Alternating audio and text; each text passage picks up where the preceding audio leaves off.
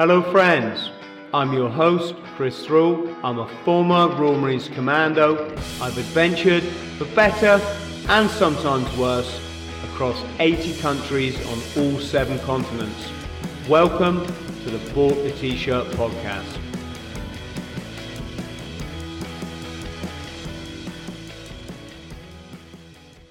Mick, how are you, shipmate? Yeah, I'm good, Chris. Nice to meet you virtually, as we do these days. No, I'm good. I'm just getting on with my life, and I'm happy. Does this 40th anniversary of the Falklands bring you any challenges?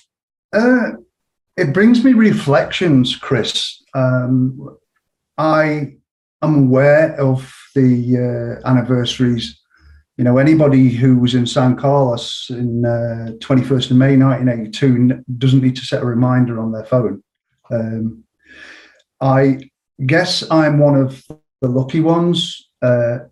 Following the conflict, I pretty much got on with my life. And it was only until many years later I started to look back at the Falklands, and I hadn't realised the horrendous trauma that it had left a lot of people with. And I didn't know that there was more veterans who committed suicide than actually died in the conflict itself. And I don't consciously remember saying to myself, right, I'm putting this behind me. The mind's a funny thing, and I think it did it for me. It pricks you, doesn't it? If you're lucky. And since then, I have become aware of some of the serious messes that these lads are still in. Lads, I mean, they're all 60 and that now, but every one of them will tell you that the Falklands War was 40 years ago, but to those involved, it was yesterday and always will be. So, no, not really challenges, but reflections and considerations for the impact that it's had on other people less fortunate than myself. Yes, it's a tough one, isn't it? Because there's a bit of a problem being in the forces, and that is, if you're not careful, your identity lies in what you did 40 years ago. Yes. And life should move on, but sorry, go on. Well, I was just going to say, I mean, subsequent experiences that I've had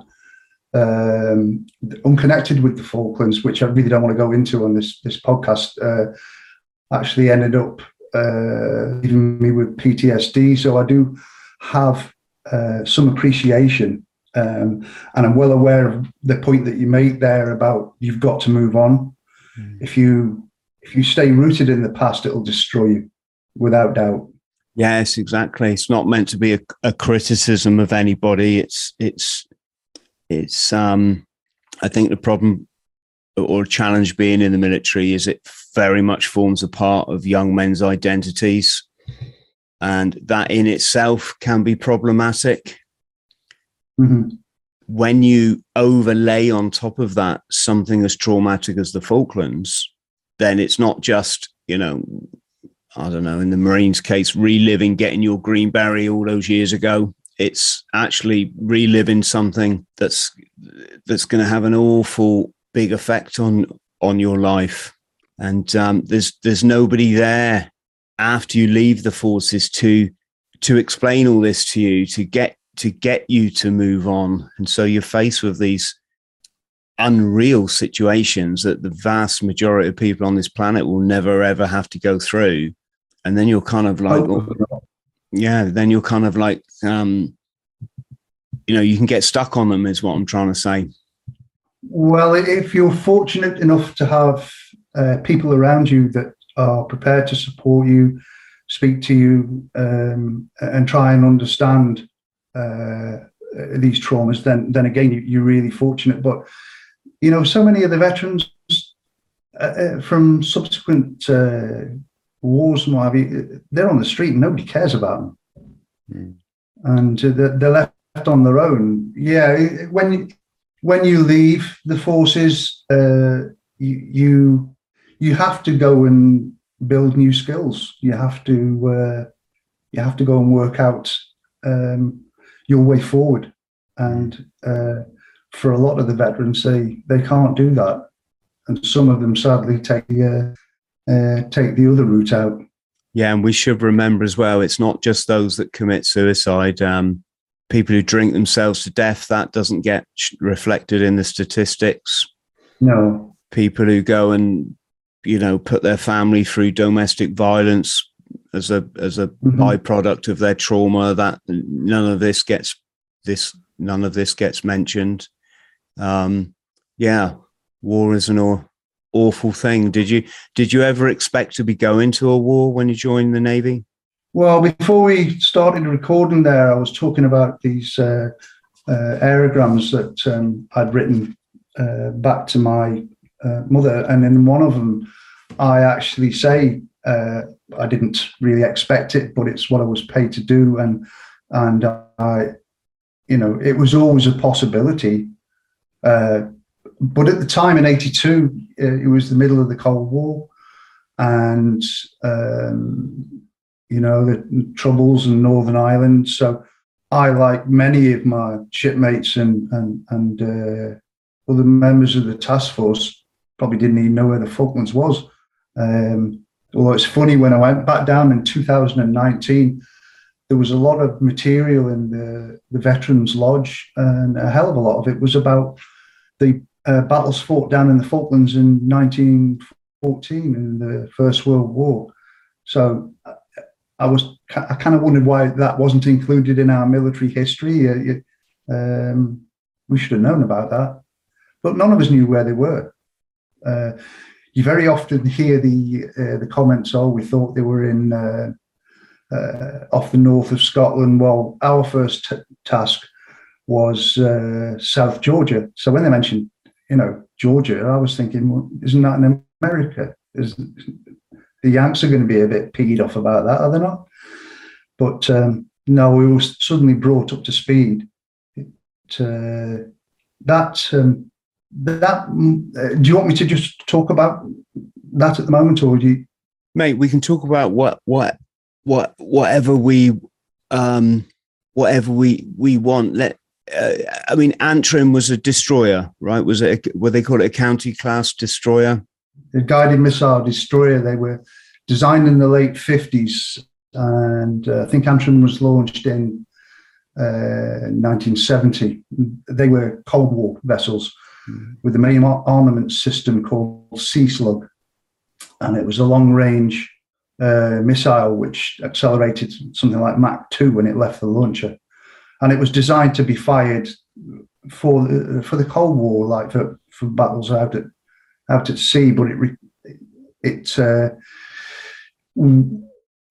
we went to South Georgia, obviously, but the part when we went into San Carlos, it became pretty useless because you need airborne early warning, you need guidance and what have you, and it was surrounded by hillsides. So really, you were throwing punches all over the place, but they were less than effective as far as the main missile system was concerned.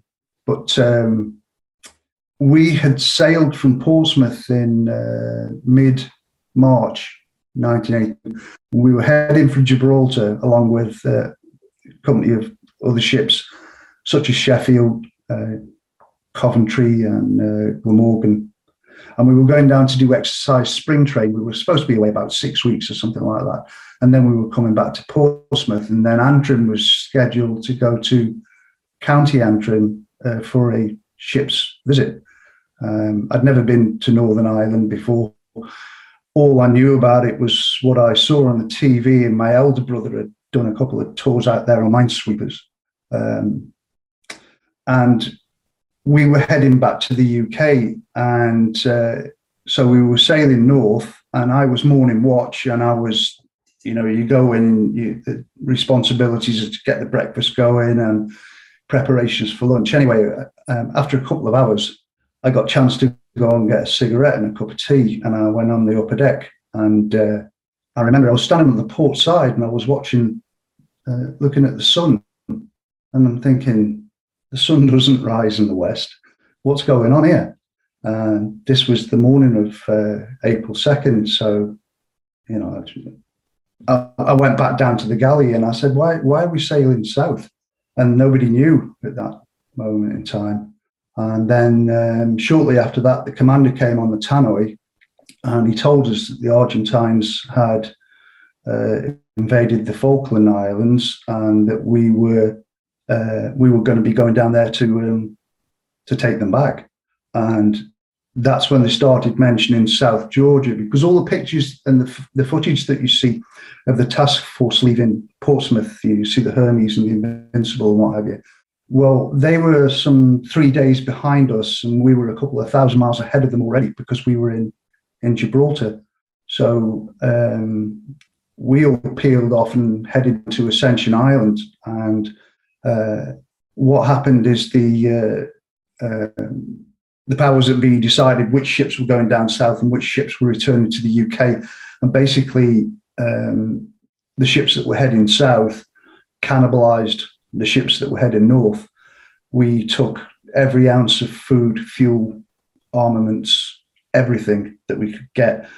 And it was a really frantic couple of days. It was hugely physically demanding, because all the stuff has to be picked up and put somewhere. We had a crew of 450, but we were supplemented by a lot more Marines. I think they were M Company 42, and the helicopters were racing between the ships doing what they call vertrep, which is a vertical replenishment. Just refers to the helicopter picking stuff up and taking it from ship to ship. And we made our way down to Ascension Island. Now, it's important to point out as a feature of my story there is that prior to any of this happening, when I joined the Navy, I wanted to be an air engineering mechanic.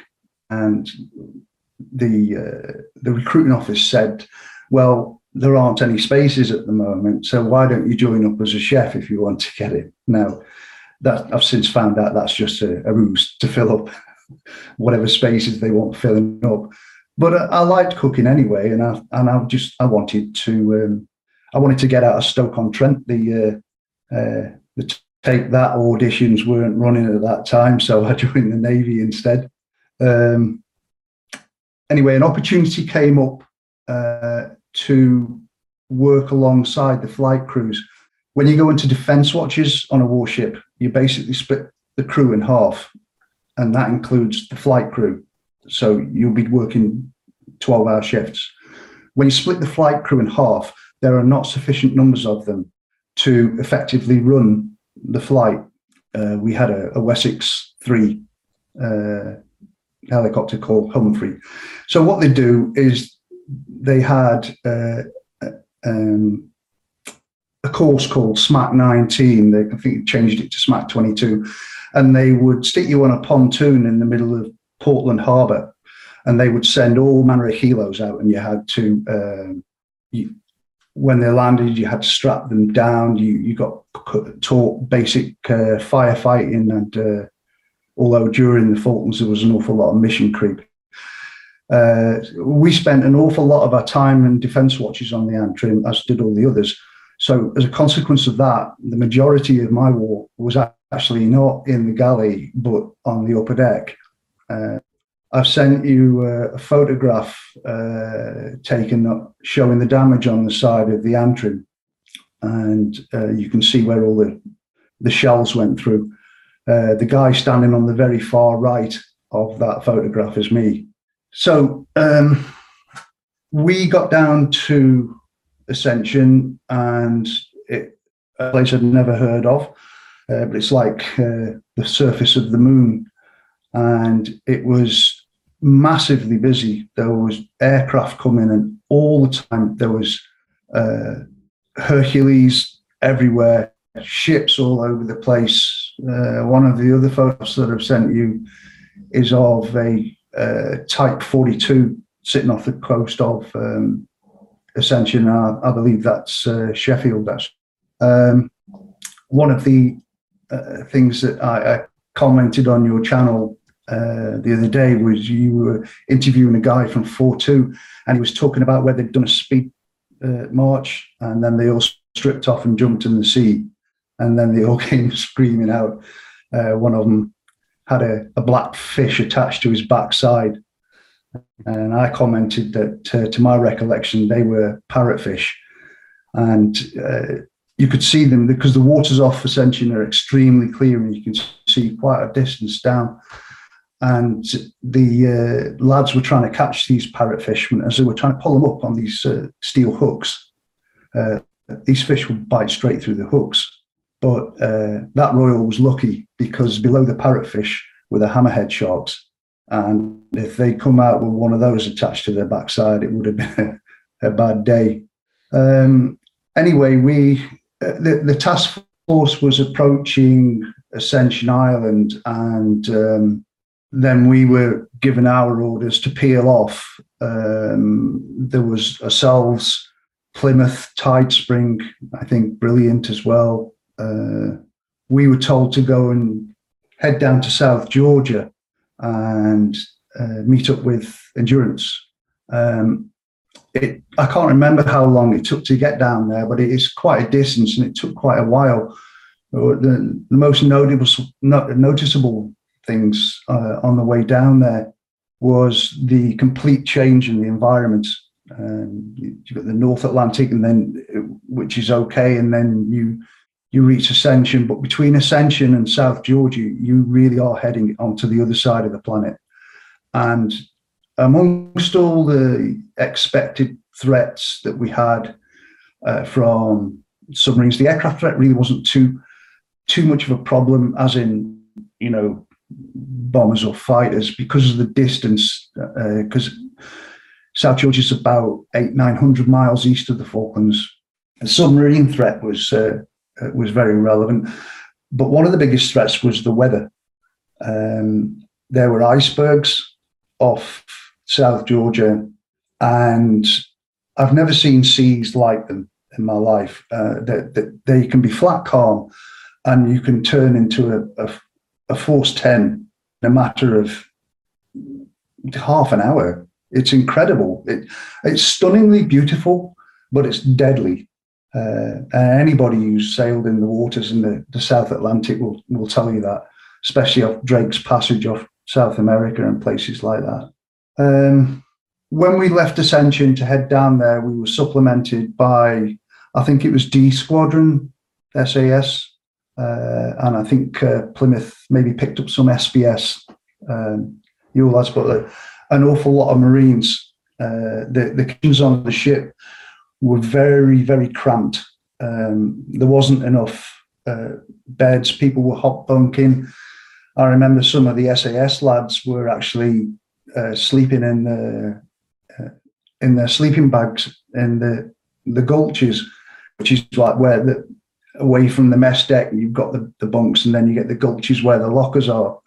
And they probably thought they was quite handy and out of the way there, but they found out to the cost that when they sounded action stations, they got trampled. Loads of matlows running over them.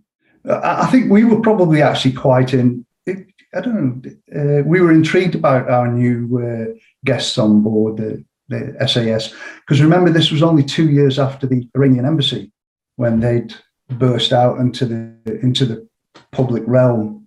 People didn't know who they were, and then all of a sudden, there we were sitting there watching them load the magazines. I remember waking up one day when they were about to go ashore, and I had this thing sitting on my stomach where they were just piling stuff out, getting all the gear, and it said, "This side towards enemy." I wasn't familiar with these kinds of ordnance and that, but I soon found out what it was. But they were a good bunch of lads. Anyway, we knew that there was Argentine garrisons on South Georgia, and that we'd been tasked to go and sort it out, basically. And we were poking and prodding around the islands. We knew that there was a submarine threat, which turned out to be the Santa Fe. I don't know if I get this one in the. I think we took out the Santa Fe before we attempted landings. Our Wessex was flying around, and they detected this submarine on the surface. And the navigator at the time, Lieutenant Chris, retired, I think, he dropped a couple of depth charges on them, and then combined Lynx and what were they called?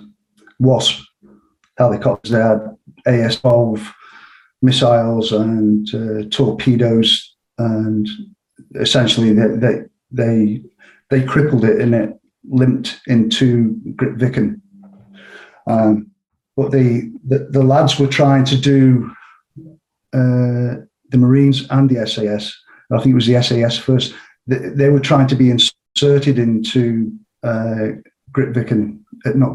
Fortuna Glacier, which is an extremely wild environment. I do believe that they were actually advised against it, but the decision was made that they were going in, and they went in and they were sitting on the glacier for, I think, 24 hours, and the reports were that the wind was so strong that it blew the tents away. It was like 100-mile-an-hour wind.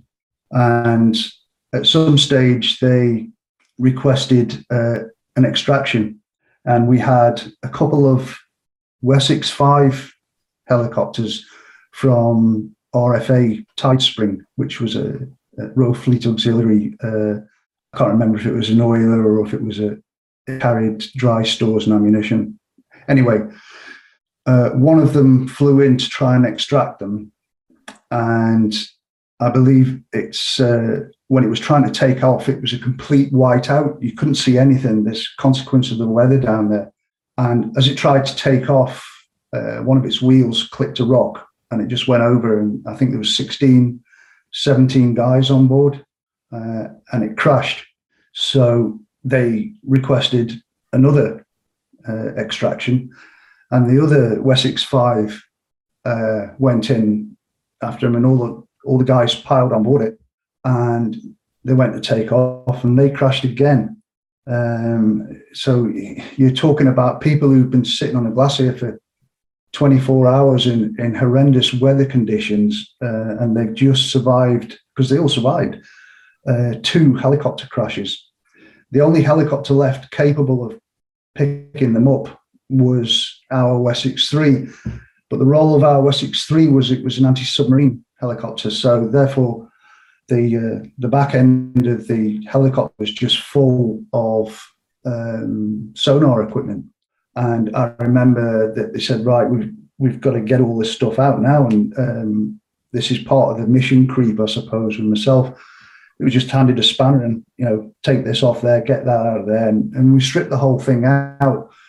And Lieutenant Commander Ian Stanley and his co-pilot, I think his name was Stuart Cooper, he's a young lad from Fife. They went in and tried again, and they were successful. They picked them all up and brought them back to the ship. And it's one of the things that I remember about them when they got back. We also picked some of them up from Geminis that the motors had stopped, and they were just bobbing around helpless in the water. The guys in the helicopter and the guys that we rescued from the Gemini, it was the most notable things when we got back on board and we were helping them out, and some of the lads were saying to them, there's hot food in the galley, there's hot drinks in the galley, the doc wants to see you in the sick bay. Every single one of them went down to the mess, stripped all the weapons, cleaned them, looked after the gear, and then they went and got something to eat. And I had to admire the not just the physical toughness, but the mental toughness of these people. And they were pretty impressive, actually. They were very, very determined. I remember one of them telling me that as he was making his way around the side of this mountain, he came across an albatross nest, and he was wearing these waterproofs, which he had to wear down there because of the weather. And he was quite a short fella. And when he got back on board, all around his groin area, all his waterproofs were ripped. And I says, what happened there, mate? And he says, come across this bloody albatross, and it was sitting in a nest, like a baby albatross. And they're quite a size, even when they're a baby. And he's got this big beak, and he says, and I'm clinging to this mountain. And this effing thing's going like this, ripping his waterproofs. And, he was more concerned about this chick than being halfway up the side of a mountain where you could fall off in horrendous conditions. So no, I do remember thinking to myself, well, if we've got guys like this on our side, then we stand a good chance here. But we did eventually take South Georgia back, and nobody was killed at the time. One of the casualties, the POWs that came off the Santa Fe, I remember he was stretchered off and he had half his leg missing. I was told at the time that some torpedo would come loose or something, and it landed on his leg, and he'd had to have his leg amputated. Whether that was the case or not, I don't know, but I just remember this lad was screaming his head off as he came past. This brought the reality of the situation right in front of your face. Anyway, what happened after that is that the Argentine forces that were on the island, we basically persuaded them to give up.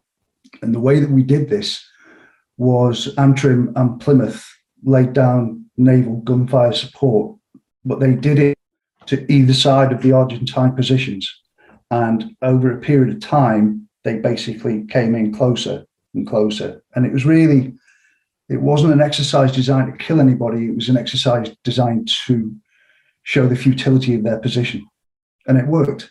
And the Marines went and took the surrender of the main force. And then later on, Nasty Asti, Captain Astis, signed over the surrender of his forces in his part of the island on board HMS Plymouth. We took a load of prisoners from South Georgia, and I don't know if I've mentioned this already, I might have forgotten, but nobody on a warship has one job. Everybody has multiple tasks. And one of those tasks on Antrim that I got occasionally, we were heading north with the Argentine prisoners of war on Tide Spring, and we had Astis on Antrim, and we also had 3 Chilean scrap metal merchants. Their terms of the way we held them, they were civilians, so that there were no armed guards for them. But Astis had there were 2 armed guards every time. He was let out of his cabin, and we had to exercise him walking around the upper deck. And that fella exuded arrogance, and if you ever want to know what a Nazi looks like, or the sort of arrogance that they give off, it was him. And we used to have to basically march him around at gunpoint and then sing back to his cabin. It was only a few years ago, actually, that I read an article about him that apparently, I don't know if it was on Antrim or on a subsequent ship, but apparently he broke off a bed spring and fashioned it into a sort of dagger, that you could hold onto the spring and then and try to have a go at a couple of the lads that were escorting him. I don't know what good it would have done him on a ship in the middle of the South Atlantic. Right? I used to know where to go. But he was wanted for his involvement in the murder of around 5,000 people. Because remember, at the time, the Argentine junta, they had a big problem where they used to disappear their political opposition. And there was around about 30,000 of them. So we took them almost up to Ascension Island and then transferred them all to other vessels. And then they were going to be repatriated via Uruguay. And once we'd carried this out, we then joined up with the main task force and we turned south. As we were going down to work on the Falkland Islands and to try and free them. I'll tell you something now that come into play later on. I was on the upper deck. It was warm, so we must have still been around that ascension. And I remember looking up, and I could see this Vulcan bomber flying overhead. And I just took it. It was, part of the task force. I didn't know anything about black book missions or anything about that. I only found out about all that later. But I'll come back to that.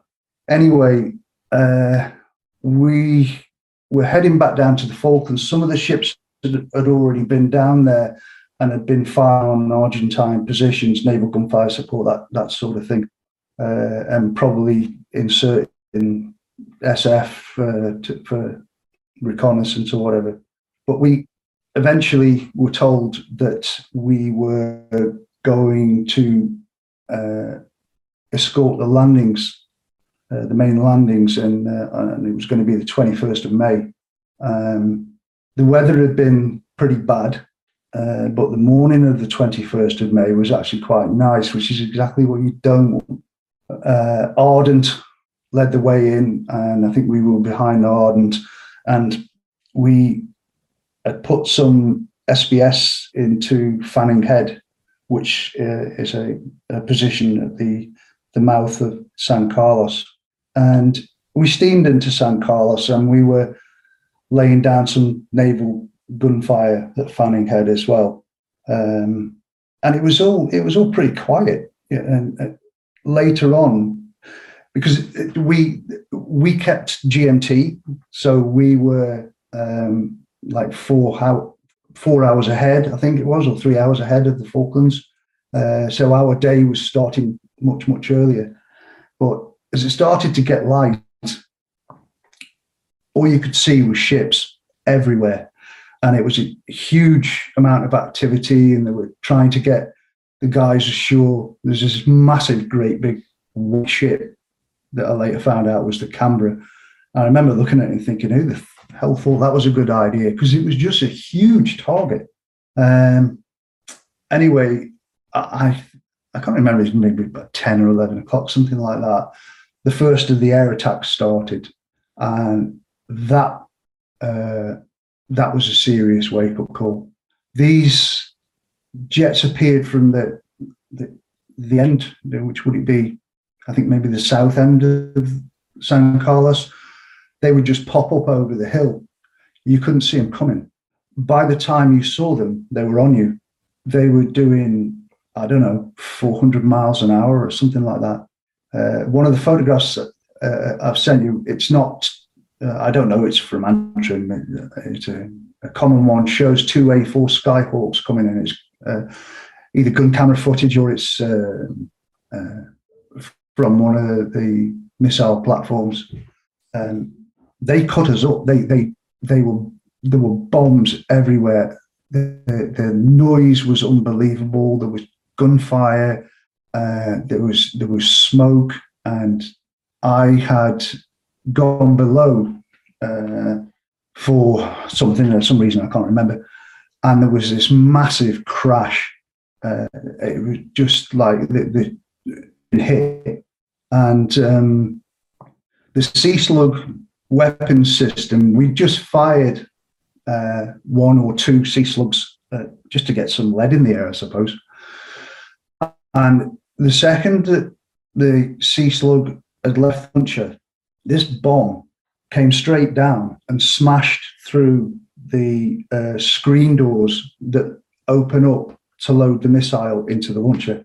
And it just cut straight through it like butter. And it went through several bulkheads after that. The kinetic force of this thing being dropped from a jet flying at hundreds of miles an hour was incredible. And it just smashed through all these bulkheads, and then it went up and it hit the flight deck from underneath, and that left a bump in the flight deck. And then it crashed down into the after heads, the heads, what you call in the Navy, it's the toilets. And it just smashed into the after heads.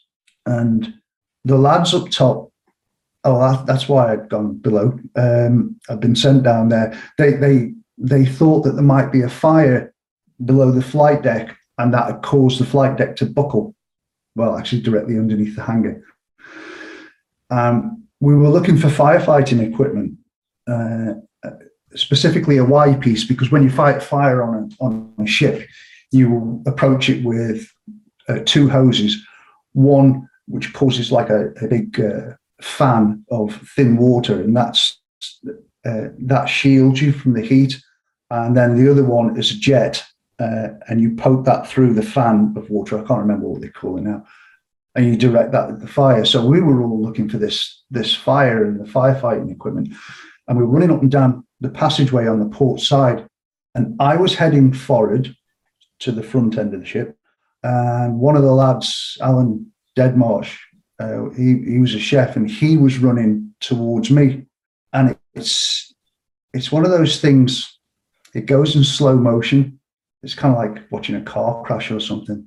I could see this ray of light, daylight, suddenly appear from the port side of the ship, followed by another one and another one and another one.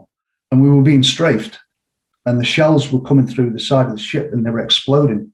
And we just hit the deck, and Alan was running towards me and I was running towards him. We both hit the deck at the same time, but his legs were poking up. When all the smoke had cleared, we were face to face, and I thought he was grinning. It turned out he wasn't grinning, he was grimacing. This piece of shrapnel had come across and taken a big chunk out of his leg, and he was bleeding quite badly. And while still lying on the deck, I grabbed him by his belt, and we passed him in a line down to the first aid post, which was down the way so that he could get treated. And I stood up, and as the smoke was clearing, it was just unbelievable. The inner bulkhead that led into the main galley was just peppered with this shrapnel. And actually, I waited for it to cool down, and 40 years later, I've still got it. And you can appreciate, like with the jagged edges, what something like that is going to do to the human body, and does do to the human body. And it's actually really heavy as well. I had this kind of mad notion that if I keep it safe and in my safe, it can never have a go at me again. But where are we? Yeah, there were multiple air attacks that day, many of them, and it really is a sight to behold. But we had to evacuate San Carlos because this bomb was sitting there in the afterheads, unexploded. The damage that we'd taken had taken out the Sea Slug magazine, the Sea Slug weapon system. We couldn't use it. We were having problems with the Seacat short-range missile systems. I remember one of the operators saying he was standing on these pedals and the damn thing wouldn't traverse. So we were left with the 4 Exocet missiles that we had, where they were anti-ship. The Argentine Navy had long since gone back to port. We just had a 4.5 turret, which wasn't really much use otherwise than persuading troops to give up. So we had to retreat from San Carlos, and I'll never forget as we were sailing out of the mouth of San Carlos, which is extremely narrow. Was HMS Ardent sitting there. It just had all hell kicked out of it, and it was sinking.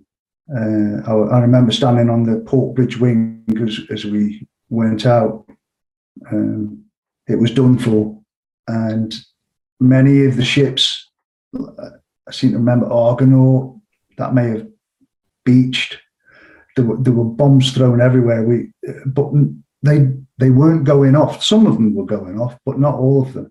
I do remember that the BBC World Service helpfully advised that the pilots were dropping them too low so that the bombs weren't actually fused, when they let them go. I don't suppose they needed the BBC World Service to advise them of that. I'm sure they worked it out themselves, because when they came back, I don't know if you've ever seen the photograph of HMS Antelope exploding. Is that the famous one, the big white lighting up the sky? Yeah, and it's taken at night. I didn't see that one, but having been in San Carlos, being familiar with the Type 21 Amazon class, which Antelope and Ardent were, I was damn glad that I wasn't on one of those, because some genius had decided to build them mainly out of aluminium. So if you've got a fire on one of those, I heard stories in the subsequent years of lads running along in the dark and just dropping through the decks where the decks had melted. I can't even imagine that. We were quite lucky on the Antrim because they were a big old sturdy ship, but it depends what hit you, because you probably know of what happened to our sister ship, the Glamorgan. Can you tell us? I can only tell you secondhand, but when I was on the display team many years later, I met up with a guy, Dinger Bell, and he was a chef on the Glamorgan. And they were doing naval gunfire support, suppressing the Argentine troops on, I can't remember the specific mountain, one of the ones around Stanley.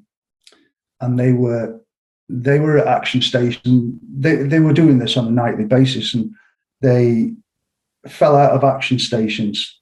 And I remember Dinger saying to me that the chief cook had said to him when they fell out of action stations, "Dinger, can you wet a pot of tea?"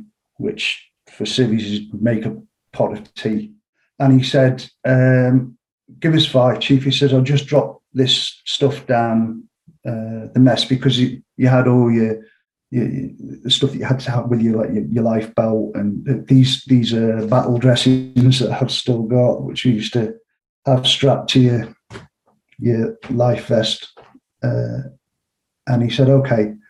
And Dinger went down to the mess, and he heard a bang, and he ran straight back up to the galley, and they were all gone. Just after they fell out of action stations, there was a land-based Exocet launched from the back of Port Stanley. And I believe from the accounts that I've read that they saw it coming and tried to take evasive action, but it struck at where the hangar is, and it blew the helicopter apart, threw it into the sea, the hangar doors into the sea. And they were quite large, the hangar doors. And as I said to you about earlier on, the Antrim, the galley is below the hangar. Well, there was put a big hole in the hangar and just blew the galley apart, left a massive hole in the deck. So that's what I was told. And actually, when we got back to the UK, we were tied up next to Glamorgan, and I went on board and I saw the damage, and it was awful. They very nearly lost the Glamorgan. The Glamorgan was in serious trouble, and it was. It's only the accounts that I've read of it and what Dinger has told me. They were damn lucky that they didn't go down. So as sturdy as the county class was, if you get hit in the wrong place by the wrong piece of ordnance, then you're in trouble.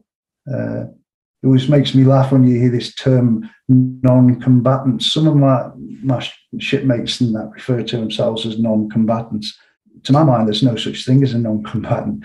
If you look at the certainly years ago when the first SAMA, South Atlantic Medal Association website was set up, they had a list of all the casualties. And in the Navy, there was more chefs killed than any other branch, according to their figures. I think it had something to do with where the galley is placed in relation to the superstructure of the ship.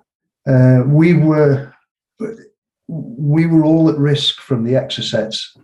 And I remember that the boffins had sent down some design. You know, we all, these days, we want our aircraft to be stealthy, our ships to be stealthy, and we try and reduce the radar picture as much as we possibly can. And these boffins had sent down this design that was to be built on the ship, and it was made out of aluminium, I seem to remember. And the idea was that you hung it underneath the helicopter, and if you detected an Exocet inbound, that the pilot would jump into the helo and then just go straight up as fast as he could. Because what this thing was anti-stealth, and the idea was to trick the missile into seeking a bigger target than the ship. Now, that's an unenviable task. And I remember going into the hangar one time, and I saw the two pilots, and they were chatting in the corner. And I can't prove it, but to this day, I swear they were drawing straws, because who'd want that job? The idea was that the Exocet would see the bigger picture and then would start to raise up, and it would get to such an angle. I believe the idea was it was supposed to tilt the gyro and then make it fall away harmlessly into the sea, but it was a theory, one that I don't believe any of them put to the test. I think a lot of the ground troops watched that Exocet go out, did they not, to Glamorgan? I think in some of the literature, they would have been in a position. I never set foot in Falklands until 2019 when I went back. But doing we were guided around all the different battlefields and that, and looked at the ground troops war from their perspective. And yeah, I can well imagine that they would have been in a position to see that. When I went back in 2019, the things that struck me, standing on top of like Two Sisters or Harriet, things like that, there was no cover. How the hell did those guys get up the side of those mountains? I know a lot of it was done at night. There's nowhere to hide. I had a deep respect for them. What they did, and against the elements as well, and also having to do that famous yomp because all the heavy lift helicopters went down on the Atlantic conveyor. I think we were quite lucky, actually, all of us. If they'd waited a couple of weeks, the weather would have closed in to such an extent that it would have made the recovery of the islands impossible, and that would have given them 6 months to dig in further. Mistakes were made on both sides, but ultimately, we prevailed. I had to go back in 2019. I hadn't carried a load of trauma around with me, but there was just this voice saying, "It's time to go back. It's time to go back." And it gave me a massively different perspective, because I understood that I'd seen what I'd seen, but that's just one piece of a jigsaw. You can't make a jigsaw with one piece. I'd lost contact with everybody really off the Antrim, and I ended up getting in with a crew of veterans from HMS Intrepid, which is a landing ship. A bunch of great guys, absolutely fantastic. But even though they were only maybe half a mile away from our ship in San Carlos water, and they were below deck, they were taking on loads of prisoners. Their perspective was completely different than mine, and we were on the same side, half a mile apart. So when I went back down, I wanted to fill in a lot of those blanks. Anyway, just to go back to this unwanted guest that we had on board. This was the first experience that I'd had of the power of humour in war, because it was really, really tense. What was happening was that they got the plan to cut a hole in the flight deck and gently lift this bomb out. They weren't trying to defuse it. They were just going to lift it out and drop it over the side. It was resting next to the Sea Slug magazine. If it had gone off, it would have just vaporised Antrim. Mick, 1 second, sorry.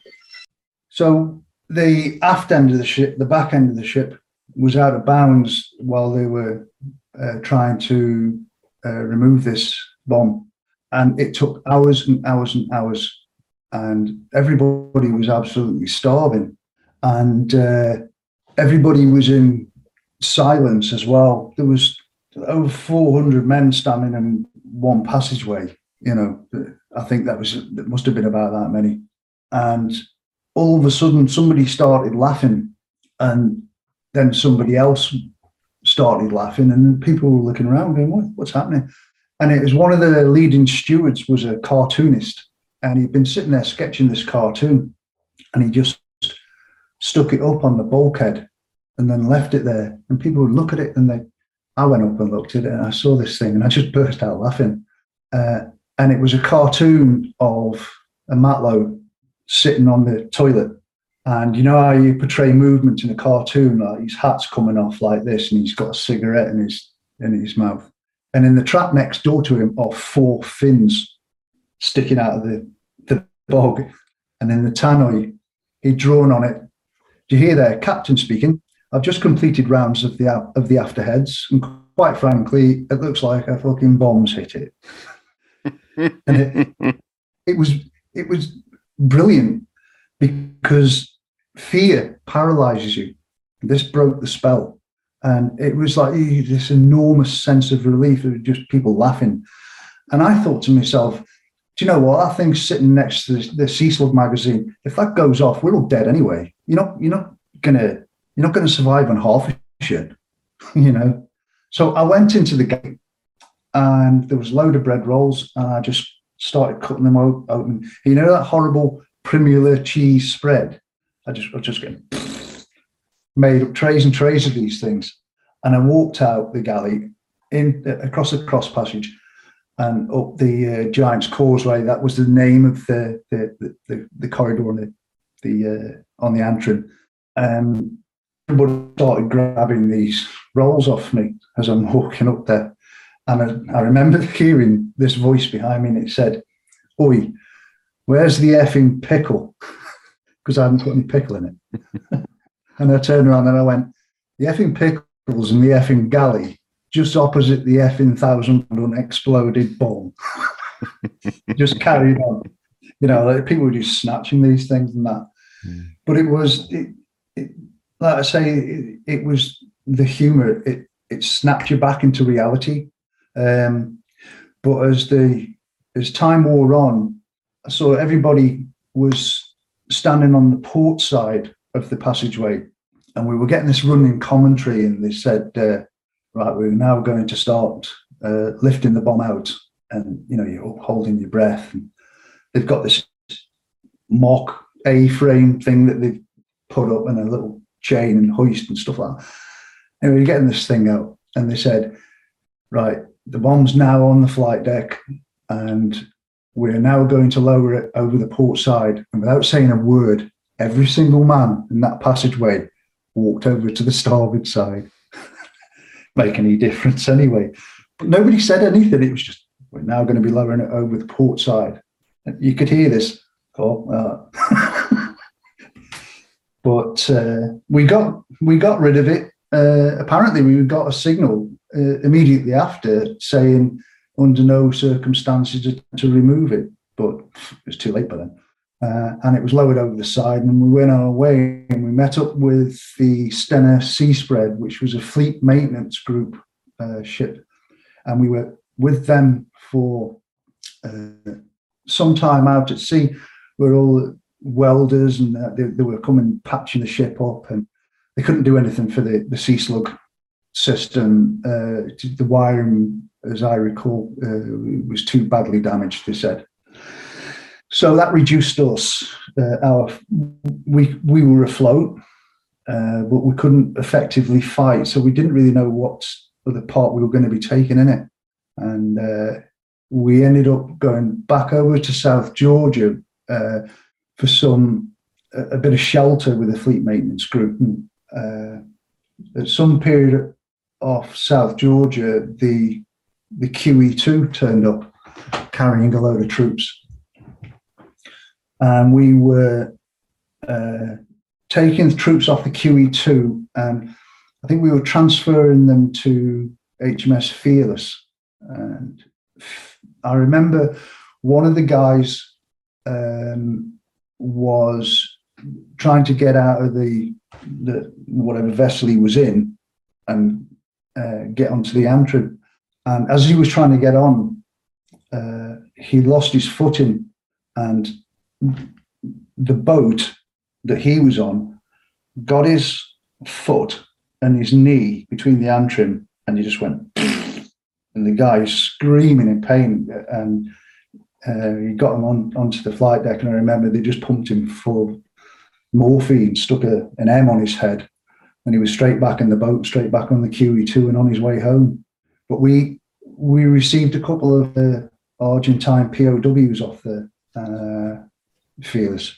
I think it was one of the Wessex Fives, I think, off one of the vessels. Anyway, this thing landed on the upper deck, on the flight deck, and I'd been given an SLR and told, cover them till we get them out of the helicopter and that, and then they'll be taken away and, I don't know, debriefed or whatever it was they were going to do with them.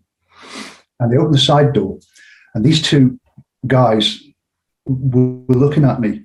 And I remember they each had a towel in the hand, and I'm pointing this rifle at them, and I'm gesturing like this, get out. So what do? They went like that. This helo's still turning and burning, the rotor head's going, and there they are, holding their hands up with towels in their hand, and I'm going, no, get down like this. Anyway, we got them out. There wasn't there was no incident came from that, but I do recall that somebody was saying that they had been in a trench for 48 hours or something like that, and all they had was a tub of margarine to eat. I've since found out through visits down there that they weren't actually very well treated by their own senior officers. Not that it made me feel sorry for them, right? Because there's plenty of stories in that about how they didn't treat the island as well. They got up to some nasty tricks. They did, and we then ended up basically becoming South Georgia guard ship, because that's kind of all we were fit for.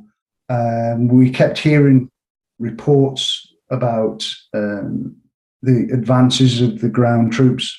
I do recall when we were a bit further away from South Georgia, a bit nearer to the main task force, that there was an air raid warning red, and 3 Super 8 Ondas had been launched, the Argentine jets. They are the Argentine Navy, and they're the ones that carried the Exocets. And we were all lying in the passageway and outside this radio room, and the guy had put it on speaker. We could hear it. We could hear the conversations between the fighter control and the Harrier pilots.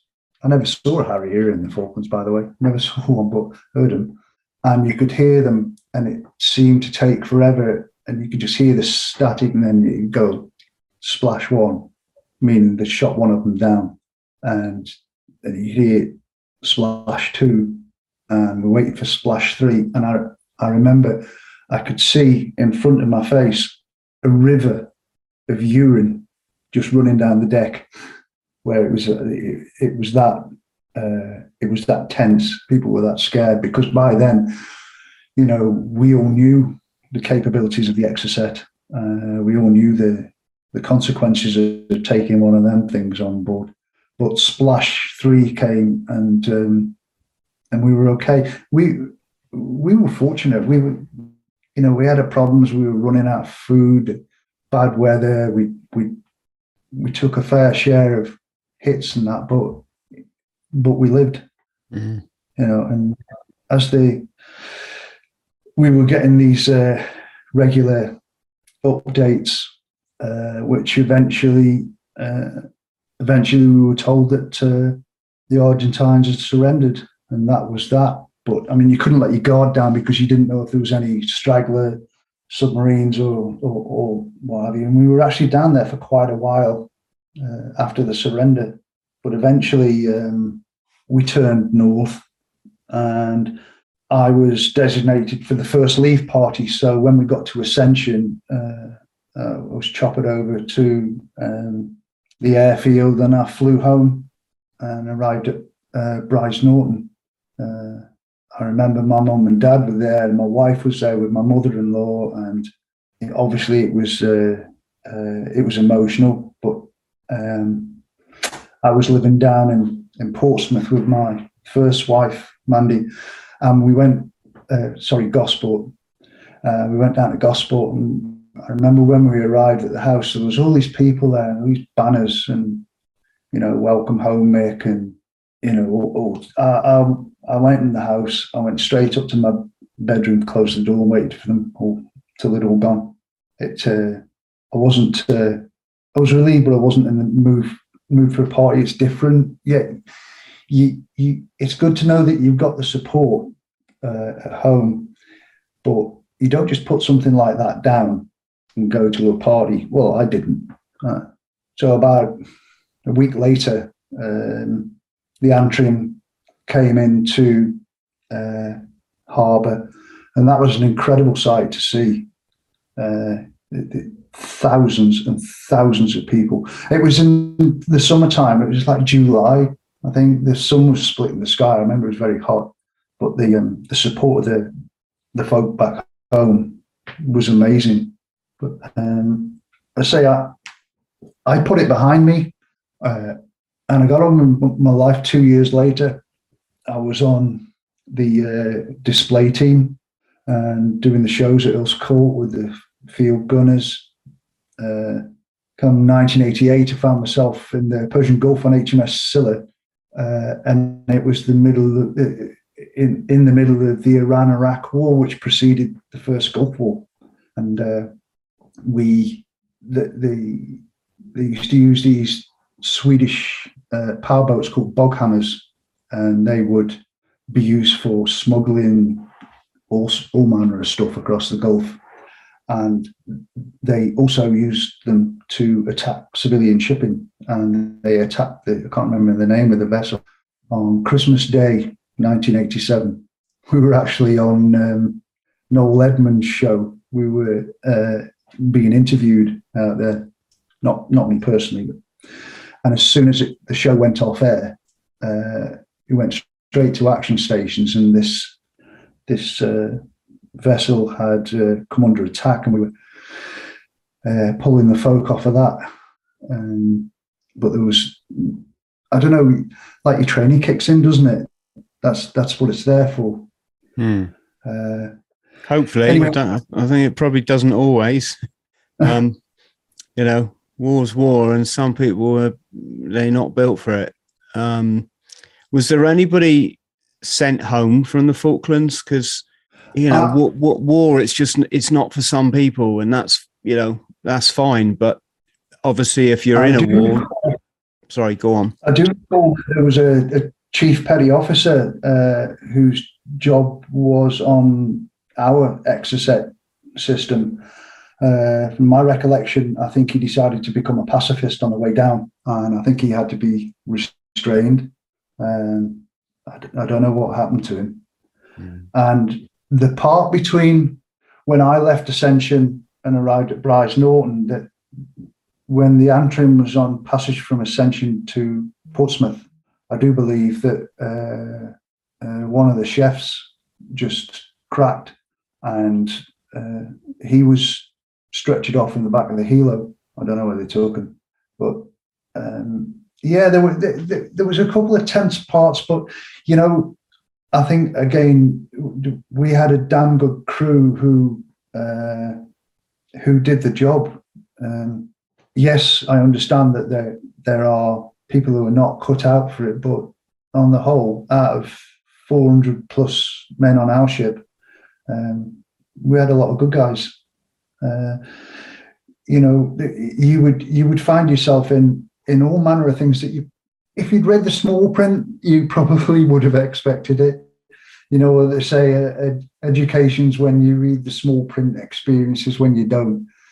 I remember seeing one of the lads, he was supposed to be on the first aid party, run up to the signal deck because the guy manning one of the Oerlikon guns, I think that was on the port side, he'd been hit. And when we got up there, you strap yourself into an Oerlikon, big 20mm anti-aircraft. There's a big leather strap goes over your back, and I won't mention his name, but he was supposed to be on the first aid party. We got this lad unstrapped from the gun, and he took his first aid jacket off and strapped himself to the organ and started firing back. He's a chef. I don't suppose he ever expected to find himself doing anything like that. But Mick, you mentioned earlier something interesting. You're talking about this Reddit culture. Can you tell us a bit more about that? I suppose that the reason that I'm talking to you today is because I look at some of the other YouTube channels that cover conflicts, and Mark Felton's one is a particularly good one, and he does a lot of stuff on the Falklands. He covers a range of things, and I was watching the stuff about the Falklands, and then you get into the comments section, and you see all these guys who clearly are keyboard warriors, and they it's almost like they think they can do something about it. But so I invented this pseudonym and went on there and basically started trying to calm them down a little bit. And funnily enough, the people who were speaking the same language as me were Argentine vets who were interjecting as well. And then you'd have Vietnam vets, Iraq, and I wanted to try and steady the ship a little bit, if you like. And we can see the consequences of that now, where you're seeing in a certain country that starts with a U over in Europe, people going over there, the Reddit battalion, isn't it? They all talk themselves into thinking, hey, we can do something about this. Well, that's the dangers of social media. If you're up against a state military, that's a whole different ballgame. Getting chased around the deck by a fighter jet is no laughing matter.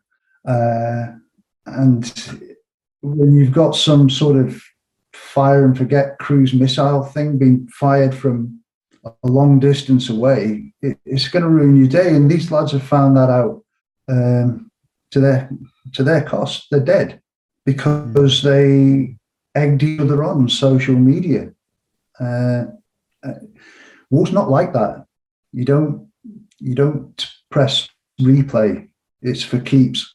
But I mentioned about the Vulcan earlier on, and I was at Scottish Airshow, I think, in 2015, and the Vulcan was on its last run. And Martin Withers, who was one of the Vulcan pilots, he was the first Vulcan pilot to strike Port Stanley. He was standing there, and folk were coming up to him, all these little kids with the Scottish Airshow programs in the hand, and getting them to sign them. And I couldn't resist it. So I stood in the queue with all these kids, and eventually I got to the front of the queue, and I didn't have a program. And he kind of went like this with his pen. I said, I'm not here for your autograph. I said, I want an explanation. He said, what do you mean? I said, you flew over my head when I was on the Antrim. I remember seeing it. And he said, so what? And I said, well, I waved at you and you never waved back.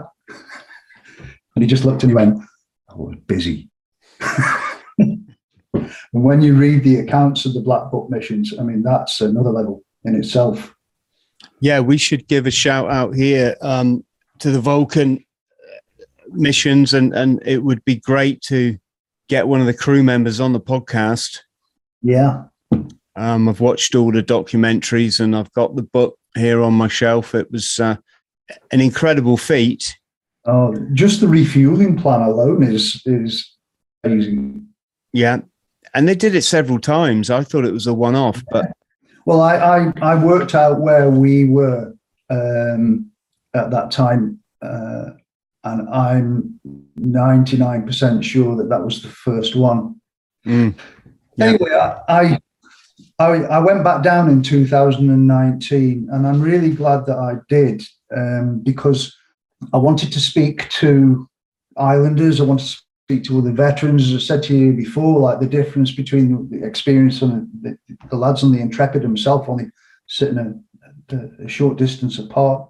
I also got to speak to the islanders. The stories that they told were amazing. When they take you around, there's a Falkland Islander called Tony, and he's an absolute mine of information. He would really be worth interviewing. But I was invited to dinner, and the woman there was telling me the stories of where she was locked up in the Goose Green in the cattle shed, I think it was. They were in there about 30 days. And they told us that every couple of days, they would take the men. I'm only telling you what they told me. They would take the men out and they would line them outside and basically form a firing squad in front of them. And then they would go, ready, aim, and then stop, and then put them all back in. Psychological torture. There's soldiering and there's being a subhuman. You don't have to go around torturing folk like that. But the reason that I mention going back is because it changes your perspective. You get to see the islands at peace, and they're actually quite stunning. The wildlife down there is just incredible. Some of the beaches that are down there are amazing. But it's it brings closure, even though I didn't bring an awful lot of baggage back with me. I only ever had one bad reaction. That wasn't not long after we came back. But I would recommend to any the vets out there that haven't gone back, if you've got any trauma still existing, one of the best things you can do is go back, because you've got family down there. You'd be treated like a king or queen. They're more British than we are. They should P&O or bloody one of these shipping companies should lay on a bloody cruise, shouldn't they? And then all the matlows and the pilots could get to to revisit from the what am I saying, the maritime perspective rather than the land side. It would be, I think that would be a special thing. It would. I mean, I expedition to Antarctica on the expedition ship Plancius, and I didn't know it at the time, but it was one of the best experiences of my life. It was just the whole thing, rocking up in Ushuaia down there in Tierra del Fuego, and spending time on the southern tip of the world. Then you board your expedition ship, and it's just. I mean, they do. I mean, in fairness, they do expeditions to the Falklands and to South Georgia, but I mean, an actual veterans expedition that'd be quite some special thing, I think. Probably be better than the last time I went down there sailing. I would say it'd be better food, but I'm going to be honest. Big shout out to Royal Navy and Royal Marine chefs. I was on Invincible for a year, and the food was just incredible. You'd have to be a bit of a dick to criticize it, put it that way. Those omelette Sundays, I think we used to have. Oh my God. How much cheese, chef? That much. Dunk. I was on the Illustrious. They're damned hard work, those ships. Damned hard work. They've got all these conveniences to help you store ship, and guaranteed they break down every time. When you've got to move 1,400 bags of potatoes down about 6 decks by hand, that ain't funny. But, yeah, funny enough, I've done that as well. What after I left the mob, one job I had was loading stores onto submarines and ships in the dockyard. Military submarines and ships, obviously, and used to form part of a chain gang, and we literally would do that, just throwing such slugs to each other. And it was fascinating because I got to go on a submarine, which I don't think I'd ever done before. And couldn't believe how tiny these things are. I think when you watch these war films, these, dive or whatever it is, so you get this impression that these things are huge and you can play football inside them, and it's couldn't be further from the truth. They're just tiny, absolutely tiny. You reminded me actually that where you bring up submarine. I was taking statements from a guy in South Wales to do with some job that we were doing, and he said he'd been in South Georgia, and I said to him, "What were you doing there?" And he said, "Oh, I was involved with this towing this old submarine out to sea and sinking it, this Argentinian submarine." I said, "Oh, right." I said, "Well, you played a part in beating it up in the first place." And he said to me, "Oh, I've got something that you might be interested in." And he goes away to the garage and he comes in, and like the big name plate that you get on the side. He comes in with this big board, and on the side, ARA Santa Fe. I said, "You couldn't make that up."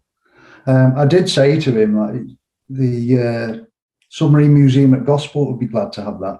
I've never verified that it's gone there, but somebody did say to me that it was there along with an Argentine flag. But what's the chances of that? Yes. Listen, Mick, this has been an absolutely fascinating chat. Thank you ever so much for coming on the show. Well, thank you for giving me the opportunity. It's very good of you. I appreciate what you're doing, collating these stories. Well, we're doing our best here, mate. It all feels a bit surreal, if I was honest. The whole thing, I mean, it was so long ago, but it affected all of us, Yeah. It affected us as a nation, those old enough to remember. And then, of course, to go through the Marines, where the Falklands was the proving ground for the Royal Marines in recent years. It was the kind of ideal theatre of war for their skills, and to come through that as well, and then to actually be talking to people that were down there. It all feels a bit surreal, but I think we should get these stories recorded. And that's what we're doing. That's what we're doing. So, anything on the future for you, Mick? Anything you want to mention? Are you going to just go on and live your life? We're just getting through the last couple of years. My wife started up her own coaching business. And the idea is that we sell up and move to the Algarve. But as I'm sure you're keenly aware, the world's in a state of, it's in a strange place at the moment.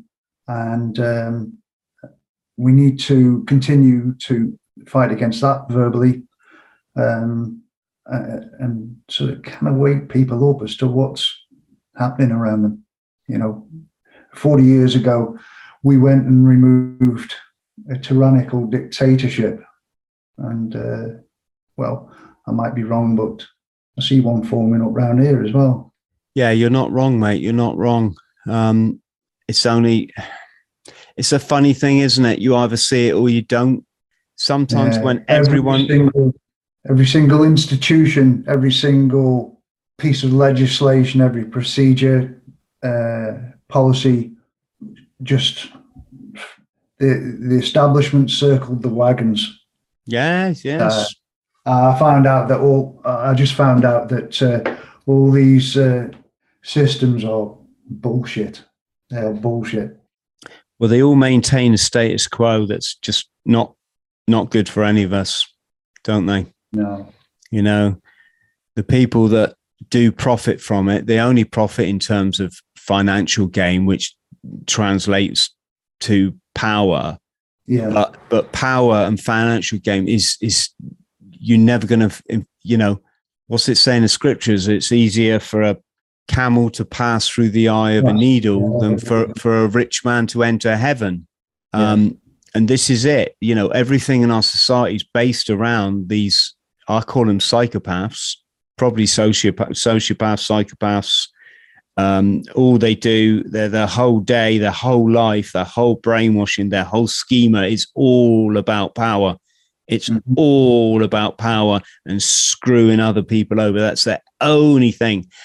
Nothing to do with enlightenment, nothing to do with kindness, peace, love, empathy, trying to create a better planet for us all, trying to stop destroying, you know, the environment, preventing war, because it's, you know, there's many other options of none of that. And what you've experienced is that when you try and swim against that, it becomes really painful. You know, becomes really painful. And I went through it with my drug addiction, realizing that, hang on, this status quo. It's fucking bullshit.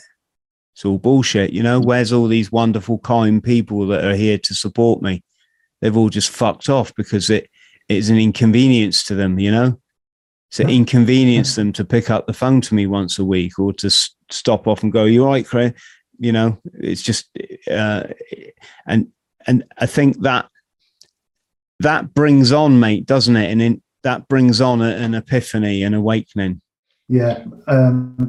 It does. It pulls the scales back from your eyes, big time. Yeah. It's hard to take at first. It's because it's unbelievable at first, but it happens to be true. Yeah, anyway. Exactly. It is. It's insane, and it goes really, really deep. I'm glad we've touched on it, Mick, because you know, we give faith to all those people out there that understand it, and I think it's getting more and more now harder to defend for people because so many people see it now. So many people see it, or they certainly see enough of the picture to realize we've all been lied to massively. But yes, you know what? We'll get through it. Say again, mate. We'll get through it. Yeah, we will. We'll win because we win our spiritual battle. That's it. We'll win our spiritual battle, and that's all we can do, and it's all we need to do.